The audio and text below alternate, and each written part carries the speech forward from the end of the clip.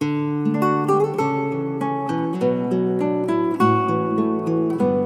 to Disability and the Canadian Church, a podcast where we talk about the intersections of disability and the Christian faith in Canada and beyond.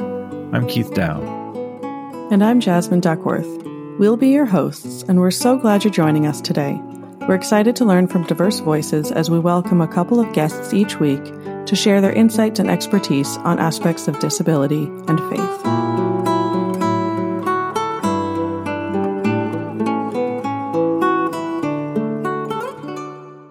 Our guests today are Bethany McKinney-Fox and Matthew Arguin. So Reverend Dr. Bethany McKinney-Fox is a writer, teacher, and speaker living in Los Angeles. She coaches clergy and church starters with the Presbyterian Church of the USA, their network, 1,001 new worshiping communities, and other organizations. She's also director of formation for Cyclical LA, a local church starting network. She founded Beloved Everybody, an ability inclusive church where people with and without disabilities lead and participate all together, which she led for several years. Her book, Disability and the Way of Jesus, Holistic Healing in the Gospels and the Church, which we'll talk a lot about today, examines how Jesus' healing in the Gospels, too often used in ways that wound people with disabilities, might point a way towards real healing and mutual thriving. Matt Arguin has served as an Anglican priest for the last 10 years. In addition to regular parish duties, the bulk of his ministry has focused on forming relationships with those in vulnerable populations. First at Bishop Cronin Memorial Church, then at St. June's and St. Alban the Martyr in London, Ontario. From December 2020 until April 2022, Matt worked for WISH, which stands for Winter Interim Solution to Homelessness, which provided emergency housing and basic needs for 30 to 60 residents at the height of the COVID-19 pandemic. Most recently, Reverend Arguin has been providing interim Sunday coverage for clergy in the Diocese of Huron while continuing to work on articles surrounding theology and disability. Published contributions include an anecdote in Bethany McKinney-Fox's book and A Prayer in Time of Pandemic, featured in the Canadian Journal of Mental Health, Disability, and Theology. So before we dive into the interview that we had with Matt and Bethany, Jasmine, what are some of the things that really stood out to you from our conversation with them? I love the honesty and the realness of the conversation. Both guests brought some humor and some vulnerability, and they really shared what was on their hearts. And I really appreciated that they were so open with us. And I hope that listeners appreciate that as well. Yeah, and you took the words right from my mouth. I think that vulnerability is powerful, and it's also such a challenge too, right? Because it's easy to talk a good game, but when it gets down to actually working in our churches and community for accessibility, for belonging, for following Jesus, like those aren't easy things, and being challenged on that can be so difficult, but lead to such transformation throughout our work too. So I appreciated those challenging moments as well as those moments that were joy-filled and hope-filled.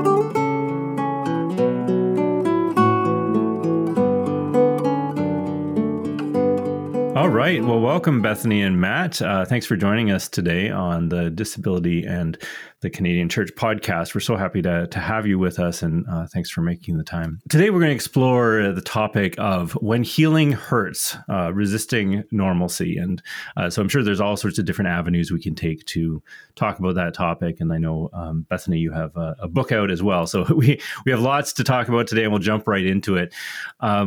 What we wanted to start with, though, was could you talk to us a bit, and either one of you can go first, about your connection with disability and faith? How did you become involved in this work? And what kind of drew you to it or threw you into it, as is sometimes the case? I guess I'll start. In terms of being connected with disability, I myself am a disabled person. I'm a full-time wheelchair user. I have cerebral palsy, so you can say that I'm connected in a very intimate way in that sense. And then also, in terms of being aware of disability and theology, it actually came out of a conference in Toronto that I met Keith and Bethany at. The Institute for what is it, Keith? I can't remember the actual acronym. Yeah, the Institute on Theology and Disability. Yes, it's the Summer Institute on Theology and Disability, and that was back in 2014, I want to say. Yeah, 13 or 14. Yeah, it's a while ago now. It's amazing how time passes. Yeah, and so I went to that conference. It was like 3 or 4 days, and made some connections, made some friends, and realized that theology and disability was a thing that you could actually discuss and talk about, and read about, write about. So that was exciting for me. Well, and the bizarre thing about that time too, and I think every year at the Institute, just discovering that there are so many other people that care about this intersection too, and are willing to talk about it and be a little geeky about it as well, and kind of know the different works and dive into some of those questions. So thanks for sharing that. And what about yourself, Bethany? Yeah, I think. I think anybody who's alive and has connections with other people has disability in their realm, even if you're not born with a disability. But I think it didn't become really obvious to me, or something I kind of thought about directly, until I was in high school and had a friend with some developmental and intellectual disabilities. And I think, it was a friendship that, I think was really just enjoyable and healing for me in a number of ways. And so then as I got older and was in church spaces and did teach special education, which is what we call it here in the US, for a while, I think I wondered why our faith communities didn't seem to be places of hospitality or welcome, particularly for folks with intellectual disabilities. And so that was something I began thinking about, doing a little reading about, and then, like Matt, eventually stumbled on the Institute on Theology and Disability, and became part of a whole cadre of folks like you all. It's been lovely to get to know you over time. So the two of you know each other already. I understand you met at the Institute. Can you tell us, do you have any other overlap? I'm not sure, other than the book. I mean, we've chatted back and forth. Tell us about the book. So Bethany sent me an email. I guess it would have been 2017, 2018, because the book was published in 2019, right? That's right. Yeah. So it obviously, whenever you're writing something, it takes a while to develop. And Bethany put out an email to a bunch of us, basically asking for any firsthand experiences that we've had in terms of healing and disability, and sort of just put out an open call. And so I submitted one, and it ended up in the first chapter, which was kind of cool, along with a bunch of other great stories who I've consequently met some of those folks and had conversations with them too. Thanks. Do you want to drop the name of the book here in case listeners are wondering where they can read it? I'll let Bethany take care of that because she's the author. Okay, sure. The title is Disability and the Way of Jesus, Holistic Healing in the Gospels and the Church. Long and descriptive. Good book, though. I've read it. Thanks. Yeah. So I felt like as someone who, I think I have various areas of body stigma attached to me, but disability, I feel like it's a real fuzzy word, so I'm not sure that it applies to me directly, though depending on context, it does apply to me.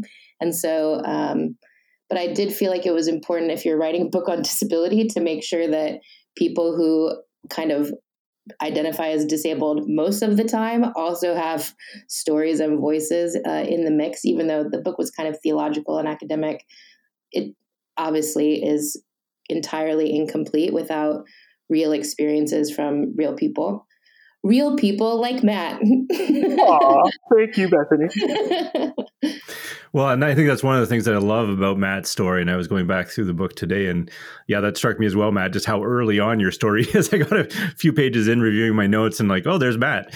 But that's one thing that strikes me about your story, and just getting to know you over the years as well, is how real you are. And I mean, most people are real in like a physical sense, but just like your willingness to engage with humor and candor is the word that comes to mind, but just like honesty, right? Just being direct and to the point, and not beating around the bush. And so I really appreciate that in your story too, just sharing how you've encountered people who have interpreted healing in different ways, and how that's sometimes can be quite destructive. And as I was looking back over your story here, you talk about stifling a laugh when you're wearing your clergy shirt and your clergy collar, and the person with a big cross on them comes up to you and asks if you know Jesus, right? And some of the stigma issues around that and the interpretation that's happening in the person's mind. And the two beautiful things about that are laughing, which I think is a perfectly appropriate response, and actually I may want to hear from you a bit on how humor relates to healing as well. But laughing and also stifling the laugh, because that's really hard to do. And I think it shows your heart too, that you weren't wanting to laugh in the person's face, even if they might have deserved it. So do you want to maybe walk us through just briefly that story again? And how did that transpire in your mind and as you talked? Yeah, so I live in downtown part of London, Ontario, and as with any sort of downtown core, you'll meet a whole bunch of interesting folks. And some of them will have, the very best of evangelical intentions. They want to come and make sure that you know Jesus real good. And so that happened to me a couple of years ago now, almost a decade. Again, it's one of those conversations where, I tell the story in the book, but it's not the first time that it's happened to me either. I think if you talk to anybody who is a wheelchair user or is disabled, they've had some sort of iteration of the conversation of somebody asking you, do you want to be healed? And you're kind of stuck with this question of, well, I've been living like this ever since I was a little kid. I don't really know any different. And, approaching it in a way that doesn't insult the question, but addresses the question. I think that has always been my approach. Because sometimes if you don't use that approach, then people won't take you seriously, or they'll try and rationalize what they've heard. And it was really interesting that the dude in the story, and in other situations as well, the dude just walked away. He didn't know how to respond. And I find that part of the story interesting too, because what does that say about the wider attitude around disability, right? If it's just something to be healed and that's it, that's not necessarily a healthy way to be looking at things. So I want to try and find healthy, good, theologically grounded ways to look at disability. You've mentioned healing a few times, and that's in the title of this episode. Would each of you please define for us, how do you think of healing? What's the definition of healing that you're working from? Maybe we'll ask Bethany to go first, because Matt, you were just talking and we want to make sure we keep it fair. Okay. I kind of wanted Matt to go first, but you can defer. No, I don't mind. I think healing, the thing that is important to me in talking about healing is that it is the word holistic, which is in kind of my book's subtitle, is super important when it comes to healing, because I think we tend to, especially in cultures that are kind of biomedically focused, or where bodies and things get reduced to kind of how your biomedical provider describes your body is who you are in a way. And so if you're sick, your identity is kind of wrapped up in your diagnosis or whatever your doctor tells you.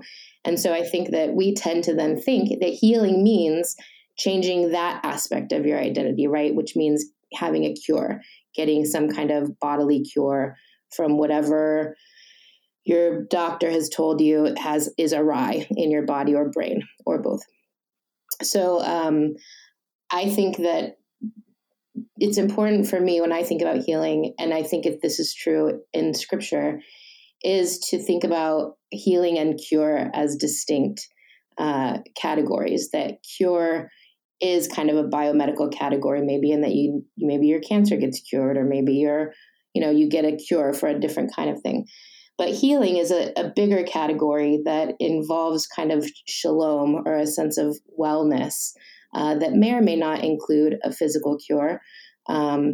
Certainly God is wildly free and can do whatever God wants to do. But I feel like, I was talking about this with somebody recently. We were talking about how someone can be healed without being cured, meaning, let's say, your sense of self, your connection to God, your just overall wholeness, which is kind of connected to a whole lot of things, your relationships, your socioeconomic stuff. There's like your vocation, your sense of meaningfulness in life. I mean, it's a huge, to say I feel whole.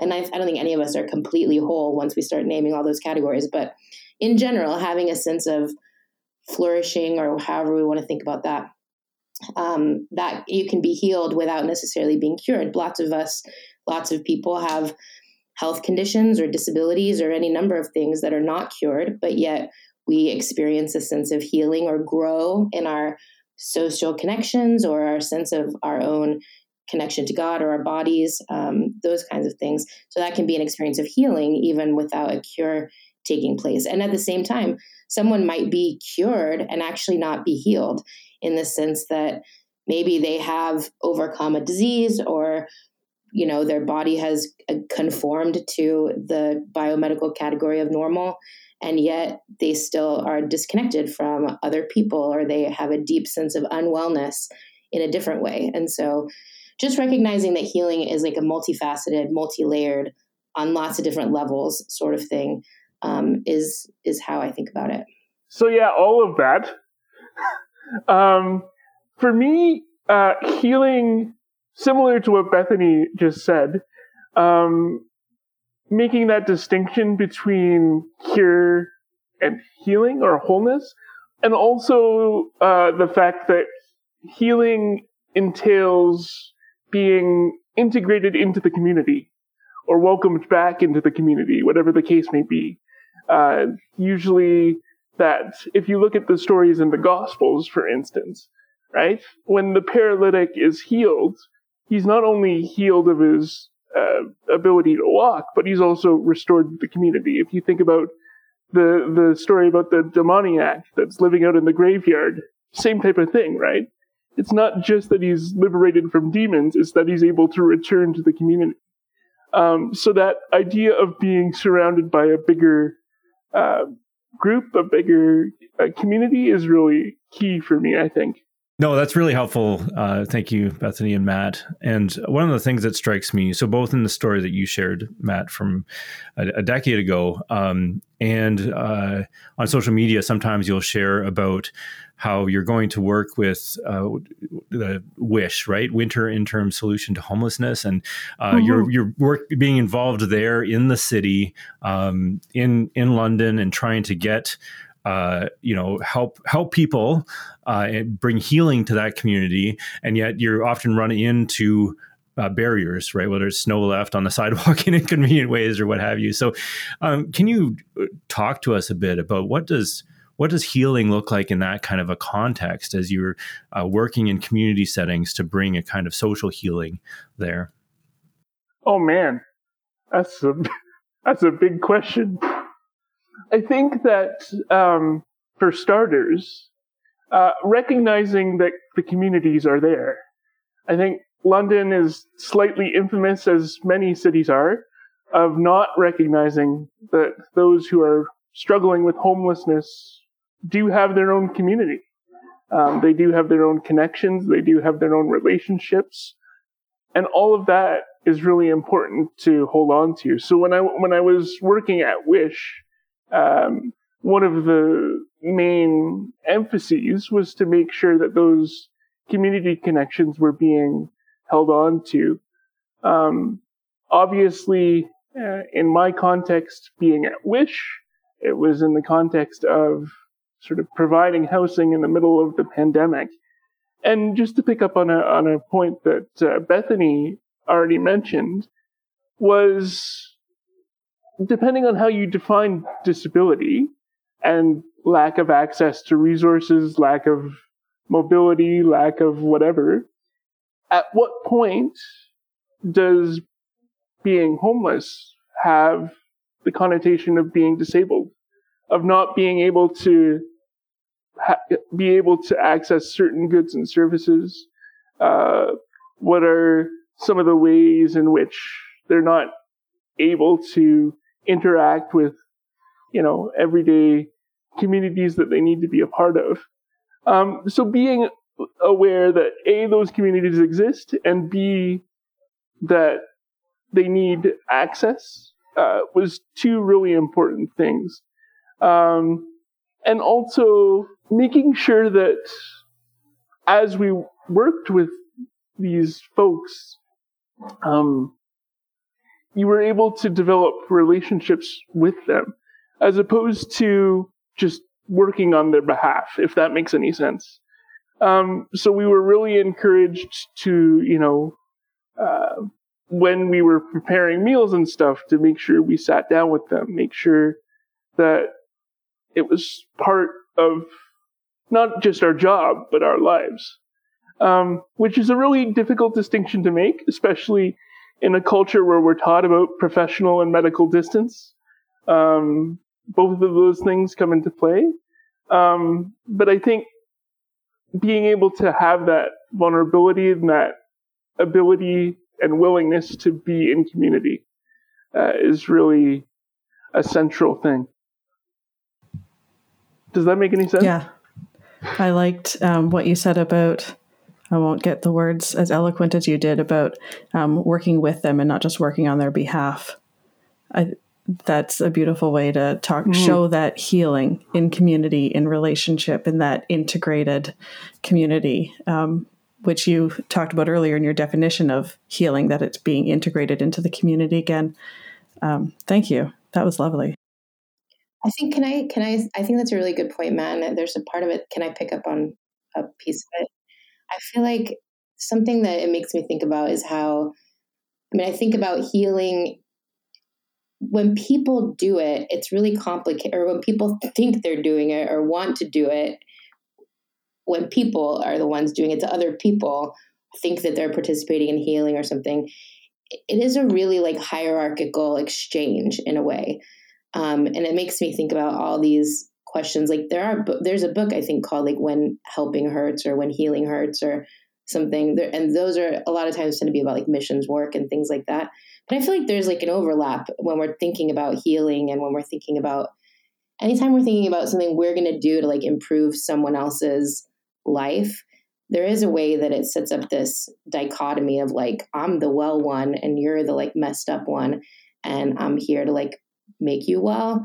And I think what Matt, you're talking about with the folks that you were in community with in your work, it's complicated because we all want to think that it's we're helping because we recognize on some deep level that our the wholeness of you and the wholeness of me are connected somehow, that it isn't I'm doing this for you, but it is your wholeness leads to my wholeness, and that somehow those things are wrapped up in each other. And that's the thing I'm trying to figure out, because I just don't know that there's a way that we can think about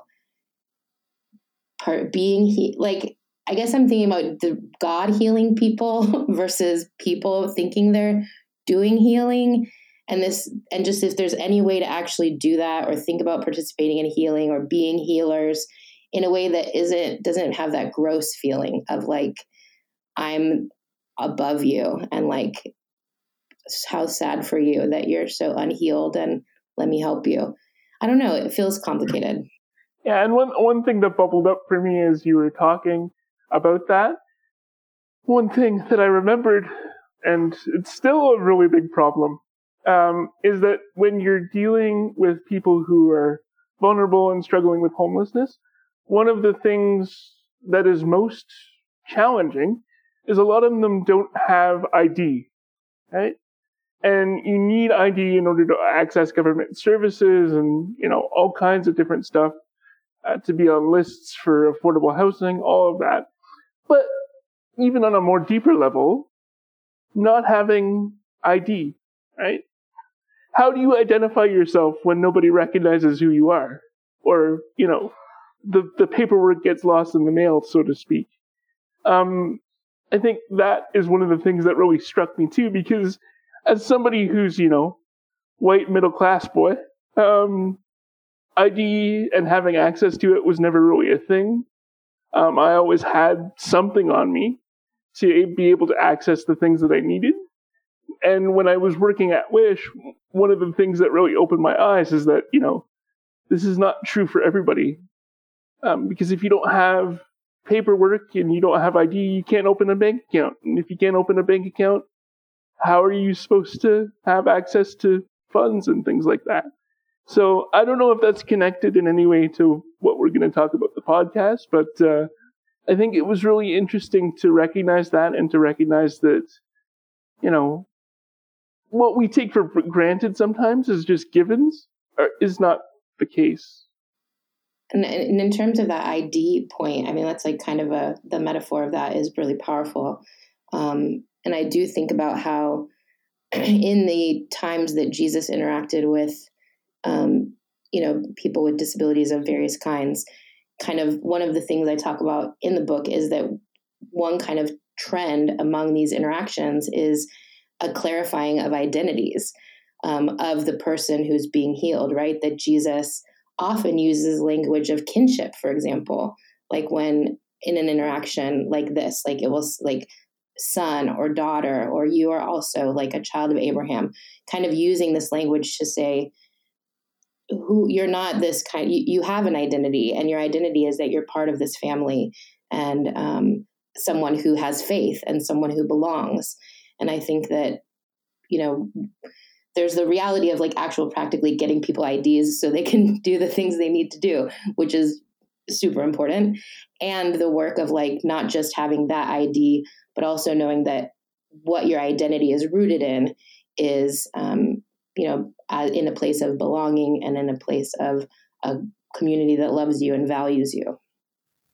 And maybe let's pick up on that theme. You both done extensive work as leaders in your local churches, and trying new things. And I think that's where we see the hopefully the practicality and the identity piece come together, right? Where ideally, the church is a place where people are reminded that they're children of God, that they're beloved, that they have community that they belong to, and where practical needs are met, right? Where we can come together and identify those different needs and meet some of those things. But Bethany, you have a quote early on in your book where you say that, and I really value the stories that you share from people with lived experience, but you say how they've expressed how unhealing they have often found churches' quote unquote healing practices to be.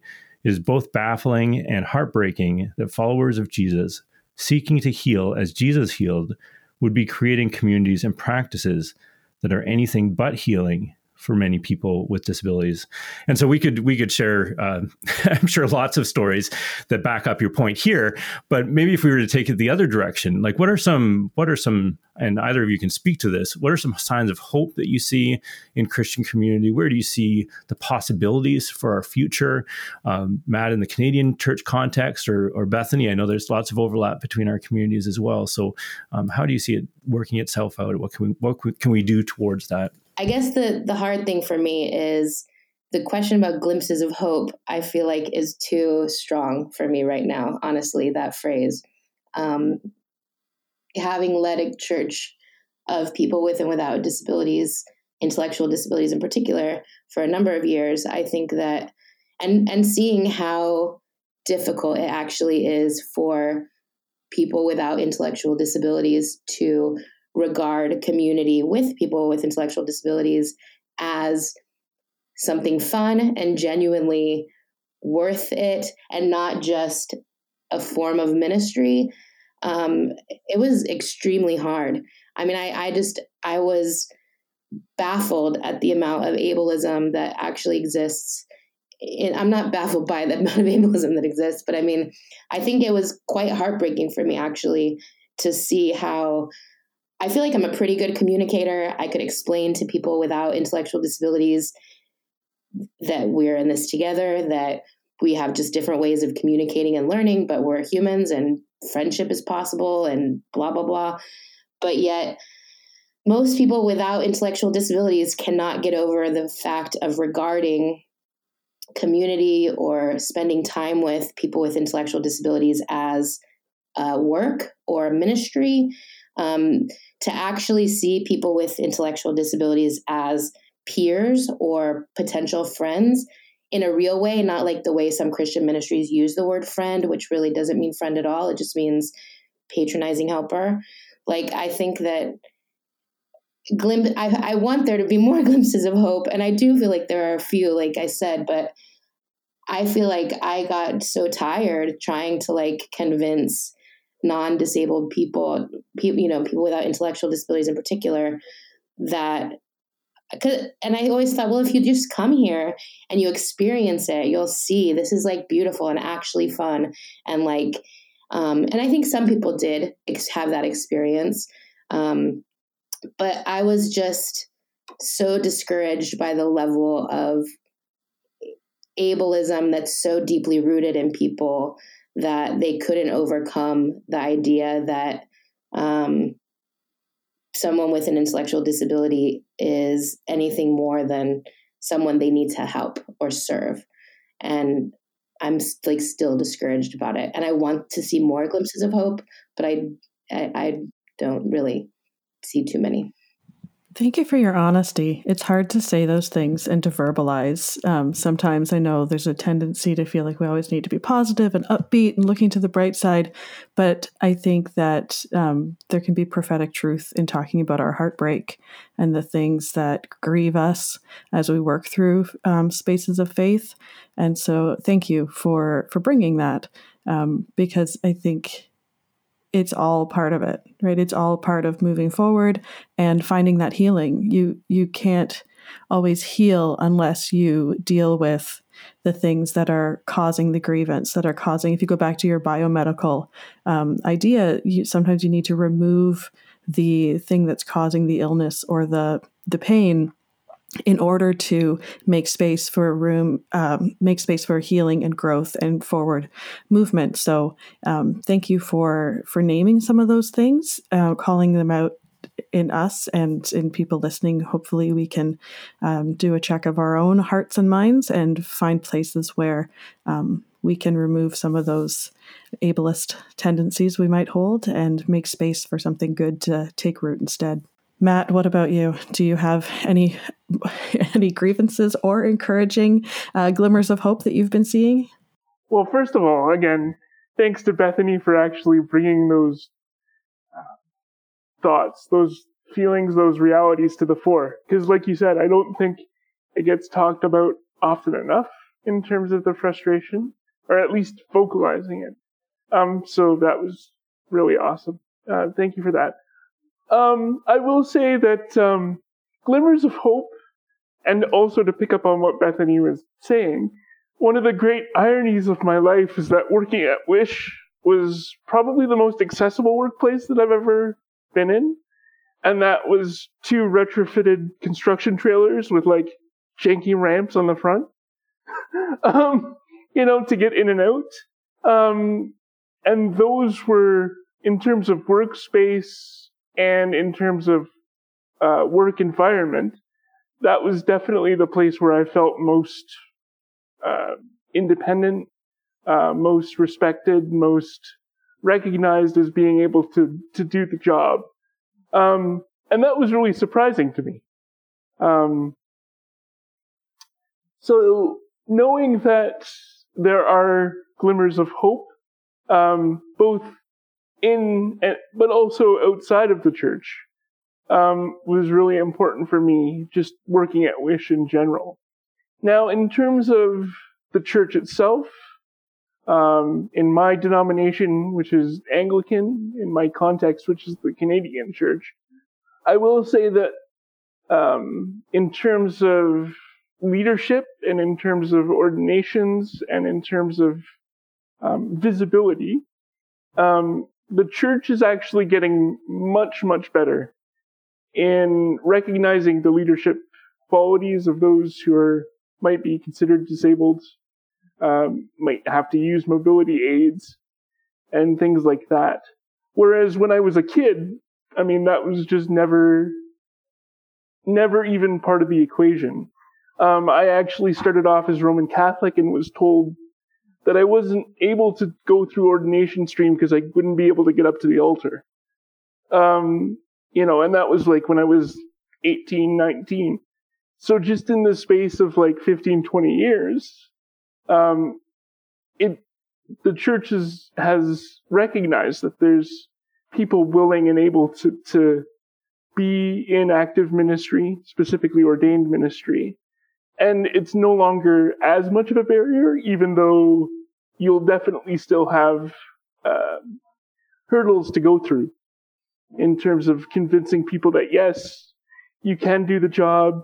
Yes, you are able to be a leader, although you might need some accommodations along the way. I think that has been a beacon of light for me. And I'm just thankful that it's no longer just an automatic no, if that makes any sense. This is where I feel like the conversation and the language of disability is sometimes insufficient, because I feel like there's two different conversations around accessibility in leadership. Because I feel like the conversation is really different for someone with kind of physical or mobility disabilities versus someone with maybe significant intellectual disabilities and leadership. And I think the word disability is such a broad, diverse group of people that is like sometimes have almost nothing in common with each other in terms of their bodies or brains or lifestyle or anything. But I think that I love that you're experiencing the church being more accessible and open to the possibility of having kind of ministers who use mobility aids and different things like that. And I think I've seen that too, though, as you also said, there are still a lot of ableist notions. It's in no way perfect, and there's plenty to still do in that regard. But I think about part of it is like, as long as someone can lead in a way that we think what a leader should do, like you still have to be able to be really articulate, and you still have to like have advanced degrees, and you still have to do these various things. There's still like a way that it's harder, I think, sometimes for people to think of like, how could someone be an ordained minister who maybe doesn't use verbal language to speak? Would someone be an ordained minister who doesn't read? Is that possible? How could God use that person in leadership? I've experienced that in my life and in our community, but I think that is the piece where I think people's imaginations are still in need of some growth and some, but hopefully what you're talking about, Matt, shows that there's some movement, and maybe there will be more waves of that to include the broader diversity of people who are disabled in different ways. Mm-hmm. And I think that distinction or that ability to recognize that disability is this like huge umbrella term that we just kind of use for a lot of different things is really important, because that also informs whenever you are talking to churches in whatever denomination, in whatever context, is to make sure when you're talking about disability, at least pare it down, at least have some framework around, well, what are we talking about? Are we talking about the physical access to the building? Are we talking about leadership? Like being able to take this huge term and bring it down to earth, I think is an important step. I don't know how familiar each of you are with Debbie Creamer and her limits model of disability as well, but I think that even expands the conversation a little further, right? From disability maybe being a physical characteristic or an intellectual characteristic or what have you, or the stigma associated with it. She talks about how each of us experiences different limits, right? And I don't want to equate that with I don't even want to say it out loud, but the everyone is disabled kind of mentality, because I think there are some really unique and important things about how disability is used and engaged. But as I think about limits as well, and having coming through, hopefully we're heading to the other side of this pandemic. But we experienced a lot of limitations through this time, right? And churches experienced a lot of limitations in terms of what was shut down and what people could or couldn't do. And in a way that was really hard, but in a way I think it presented a lot of possibilities to say how, and you talked about imagination, Bethany, how can churches reimagine what it means to be the church? And if you can take away all this structure and all the things that we used to do, and still have a kind of connection, a kind of church happening, right, within those limits. How can we reimagine for the future? How can we think about new ways of doing church? And I think you're starting to get at that when you talk about things like ordination, like who can be a pastor, who can be a minister, who can minister to others. I think these are all really powerful questions that we need to look at. Where do our current models or our current ideas of who can minister to others or who is a recognized minister to others, how can we question those and unsettle those so that more people can use their gifts and contribute them to community? And so I know that's I don't even want to call it a project, but I think it's a task for the church in the years ahead, not to see leadership or pastoral ministry as belonging to a certain normal idea of what that's looked like in the past. And I know this is a huge question, but how do we start to do that? How do we start to recognize gifts of other people in our congregations? And they may not have an official or formal role, or maybe we can think of what that role looks like. But so we can say, I see that God is working through you in this community. And I just want to recognize that and encourage you in that and say that you are a beautiful part of God's work here. How do we start to do that? So one thing that comes to my mind immediately, I think about, from our community, I'll start with a couple of quotes. Like, I feel like somewhere Stanley Hauerwas says something like, I don't remember if he's talking about children or people with disabilities in this quote specifically, but he is talking about how certain people, when they don't fit in with the way that we do church, that we can either kind of respond, this is like a huge paraphrase, we can either respond by saying, oh, you need to be different to fit into the way we do our practices. Or we can say, oh, this person is revealing the limits of our practices. Now we're seeing that our practice actually doesn't include everyone. It actually isn't something that's accessible to the diversity of bodies and brains that God has created. And so we need to evolve to, and it's like a prophetic announcing of our limits. And I was just yesterday watching Judy Heumann's memorial service. She's like was a disability activist here in the US. And the people, she was Jewish, and the leaders of her synagogue were talking about how whenever we saw a voicemail from Judy Heumann on our thing, we were like, oh no, how do we screw up this time? We got to make a change.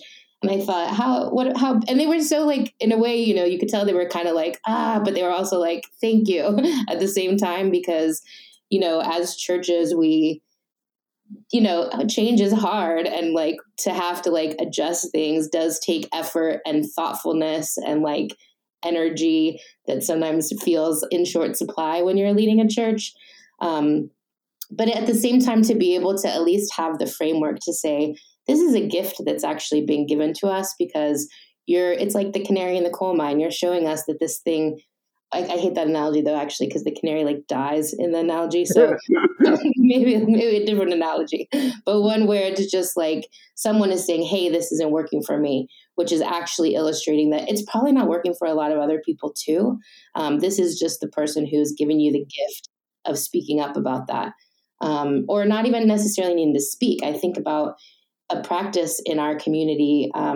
This was pre-COVID when we were on Zoom then for a while, but before we were on Zoom and in person, there was someone in our community who it was not good for them really to be touched or hugged, though this was not something they could express themselves. And so we had to kind of figure out, all right, how can we communicate this in a way that kind of keeps this person safe or supports them in what their needs are, but also, but when they can't necessarily articulate it themselves. So we came up with this whole, I think I borrowed it actually from Mensa when I was Googling online, but it's a name tag system which is color coded, red, yellow, green, with levels of touch that feel comfortable for you. So when you would come in and get your name tag, there would be a description to say, what each one of those means, and you would put the sticker on your badge. And so that ended up being something that lots of people benefited from in the community. People talked about how their children were it really helped them to have that. It really helped them to be able to explain what consent looks like. There were all these ways that people, or they just had a cold, or they don't like getting hugged, but they have a hard time saying that. I mean, but there were people in the community that really appreciated this practice that became a part of what we would do together. And it grew out of, and I think this is where I think what we call leadership is a little bit limited, because I feel like it was this person's leadership in our community, really just by them being themselves and having a particular support need and us needing to figure out how to navigate that, led to a way of us forming our community that ended up being really helpful to a number of people. And so I feel like churches can respond to those kinds of things where something isn't working for someone. And so then you kind of get creative. And I'm not saying that that's how everyone should do it. And I think there's adaptations that can take place, but just recognizing that when someone comes up and says, this isn't working for me, you can either be like, I'm so tired of this person complaining, or you can say, oh, okay, this is an invitation for us to adapt our practices to make them more welcoming and accessible to the diversity of people God has made. And I will say that in terms of recommendations, Bethany has a very helpful section at the end of her book that says, these are some of the practices that may be helpful. So I would encourage folks to check those out as well. Thanks, Matt, for that recommendation. I also endorse Bethany's book. And I know you're talking about the very end of the book where she has some practical practices people can do. But just before that, she has 7 marks of healing in the way of Jesus. The first one she talks about, I should talk to you, Bethany. The first one you talk about a positive reception on the part of the person receiving the healing. And that's the one, Matt, that Keith was talking about your story earlier about the person who approached you while you were wearing your clerical collar and asked if you know Jesus. But there was a healing component to that conversation too. And you stifled your laughter, and Keith pointed to how that was a positive reaction. But can you just talk us through that a little bit, specifically around, I understand the man wanted to know, do you know Jesus? But he also wanted to talk about, do you want to be healed? And how you received that, how you felt that, and how you responded. Yeah. So in that particular instance, he came up to me and asked me if I knew Jesus. And I said, yeah, you might say that I work for him. And sort of the conversation continued a little bit after that. And eventually we got onto the topic of my disability. And he says, well, don't you want to be healed? Or I think in the wider context of the conversation, it was, as well, if you believe enough, God will heal you. And sort of, I took that, and I eventually said to him, well, I don't think that God will just magically heal me. I don't think that's how that works. And also, I think actually that God might have made me this way. And that's what sort of caused the confusion and caused him to not know what to say. And he ended up walking away because for him, that was the end of the conversation. And so that led me to a whole bunch of reflection on, why being disabled is not this terrible thing. And that sort of plays itself out both in the story and in the rest of Bethany's book. Matt, I understand that you've talked in other places. I've seen videos of you talking about seeing your disability as a gift and how that was a process and a journey for you. And you just alluded to that right here, that it led you to reflect on how being disabled isn't necessarily a bad thing. Do you want to speak any more to that process you've had of seeing your disability as a gift? Oh, for sure. I think because I'm now 40, I was born in 1982. And so when I was born with cerebral palsy, a lot of my childhood was focused on physical therapy. It was focused on occupational therapy, having orthopedic surgeries to make sure that, I could be as mobile as I possibly could. And so for a long, long time, both as a child and as a teen, my CP was something that had to be overcome improved, whatever word it is that you want to use. And it wasn't until I got older as an adult, and more specifically when I attended the conference in Toronto, that I was able to start thinking about my disability as something that was integral to who I am and, what I offer in terms of my ministry to the church. Because before that, it was all about just how do I make it so that the church can accommodate the wheelchair? How can I make it so that I'm as normal as possible in the eyes of the church? And then, like I said, after that conference and being exposed to all kinds of different people and all kinds of conversations, that's when I was able to start integrating it. And that was like well past my teen years and into my early adult years. And I think that process of unlearning the ableism is something that everyone with a disability has to go through at some point. Or at least I should say, in my case for a physical disability, it was definitely something that I had to unlearn. I don't want to make blanket statements for everyone. Thanks for sharing that. Bethany, did you want to comment any more on any of the marks of healing in the way of Jesus that you outline in your book? Well, I think just the reason that the very first mark is that there's a positive reception by the person, receiving the healing. Part of the reason that is first is because, it is a genuine, when Jesus interacts with people in the Gospels and in a healing sort of way, they at worst are kind of neutral after the experience, but mostly are positive. They are worshiping God. They're grateful. They become a follower of Jesus. There's some kind of positive reaction most of the time. And as Matt outlined in his story, when this random man came up to him and was like, hey, let me tell you why I think your body is wrong and I can pray for it to be unwronged, that was not received positively. I know, shocking that someone coming up and telling you your body is messed up is not something that feels awesome. But so I think that, people are kind of good intentioned in a way. I think that people think that they're doing something caring. And part of that, I think, is because they, especially if they're Christians, they're looking at what Jesus did and feeling like what we need to do is follow Jesus by going around and like curing people.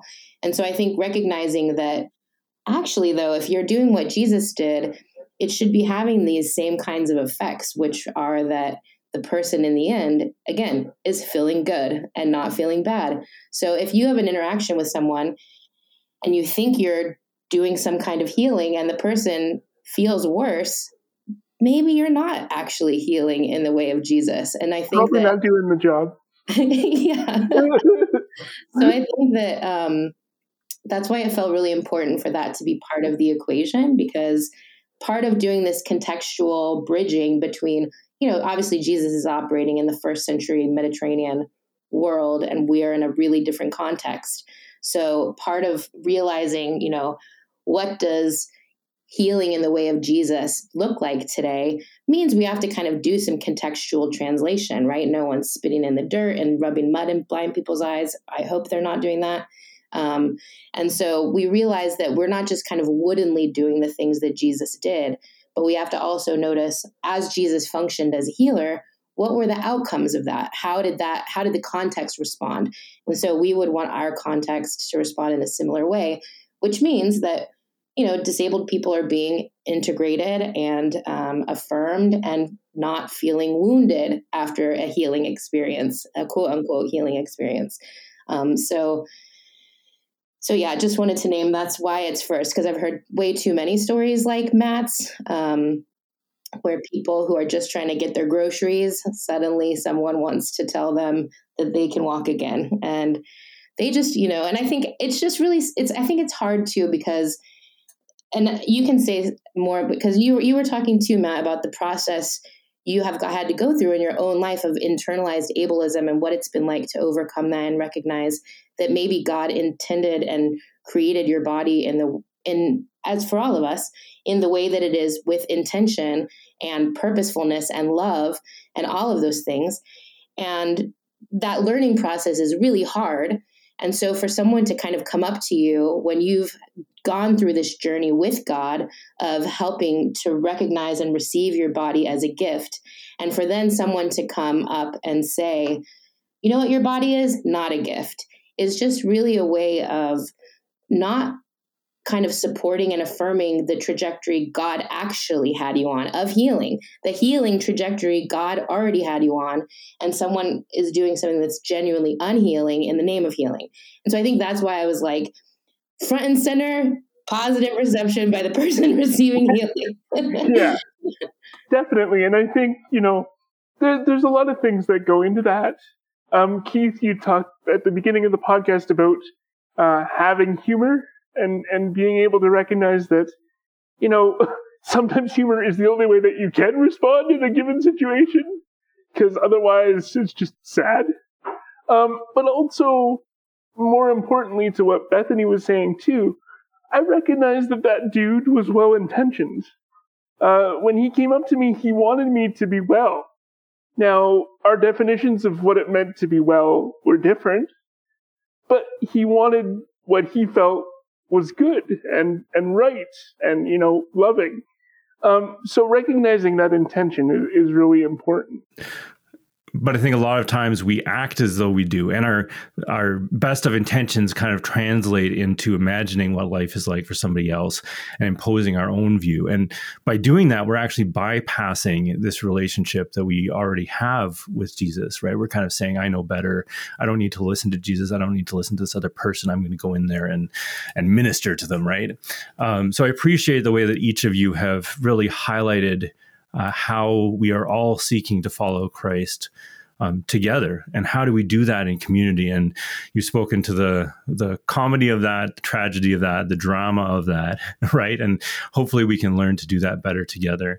I'm wondering if you can point us to whether it's stuff that you're actively doing these days that you want to direct people to, or resources that you found particularly helpful, just as we close off our time together. Sure. Right now, as you probably mentioned in the bio, I'm doing some interim work for parishes, just sort of doing the regular Sunday stuff. And then also in terms of writing, I'm working on a concept piece right now. It's not fully formed in my head, but what trauma is, how we define that, and sort of how that has an effect on the way we think about disability. That's sort of my main interest right now, my main focus. So that's what I'm writing on right now. I feel like for me, some of my work around disability is a little indirect these days. I feel like after kind of moving on from leading Beloved Everybody, which is the church that I started, partly because of the heartbreak of some of what it was like to lead the community and experience the ableism of the world, I feel like I'm taking a little bit of a breath and not doing, I'm a little bit turtling, or I don't know if that's like a verb, but in a little shell. And so I feel like a lot of the work that I do these days is with church starters across the country, particularly in the Presbyterian Church USA, but also other denominations and people, both locally and nationally. And so I think thinking about innovative ways that people are choosing to kind of start new kinds of church communities and gather as Christian communities is something that's really interesting to me, both connected to disability and just connected to a wider range of people who, for right now, church is not working for them for all kinds of reasons. And so disability is one of those reasons. But I think that I'm really being encouraged and doing some work in innovative church spaces and figuring out what does kind of gathered Christian community look like going forward? Since I think, I think that the traditional kind of church is going to die. And so I wonder what is going to be reborn. And I think as Christians, we're resurrection people. So I'm actually excited to see what kinds of new communities will come from the ashes. So that's where I'm thinking these days.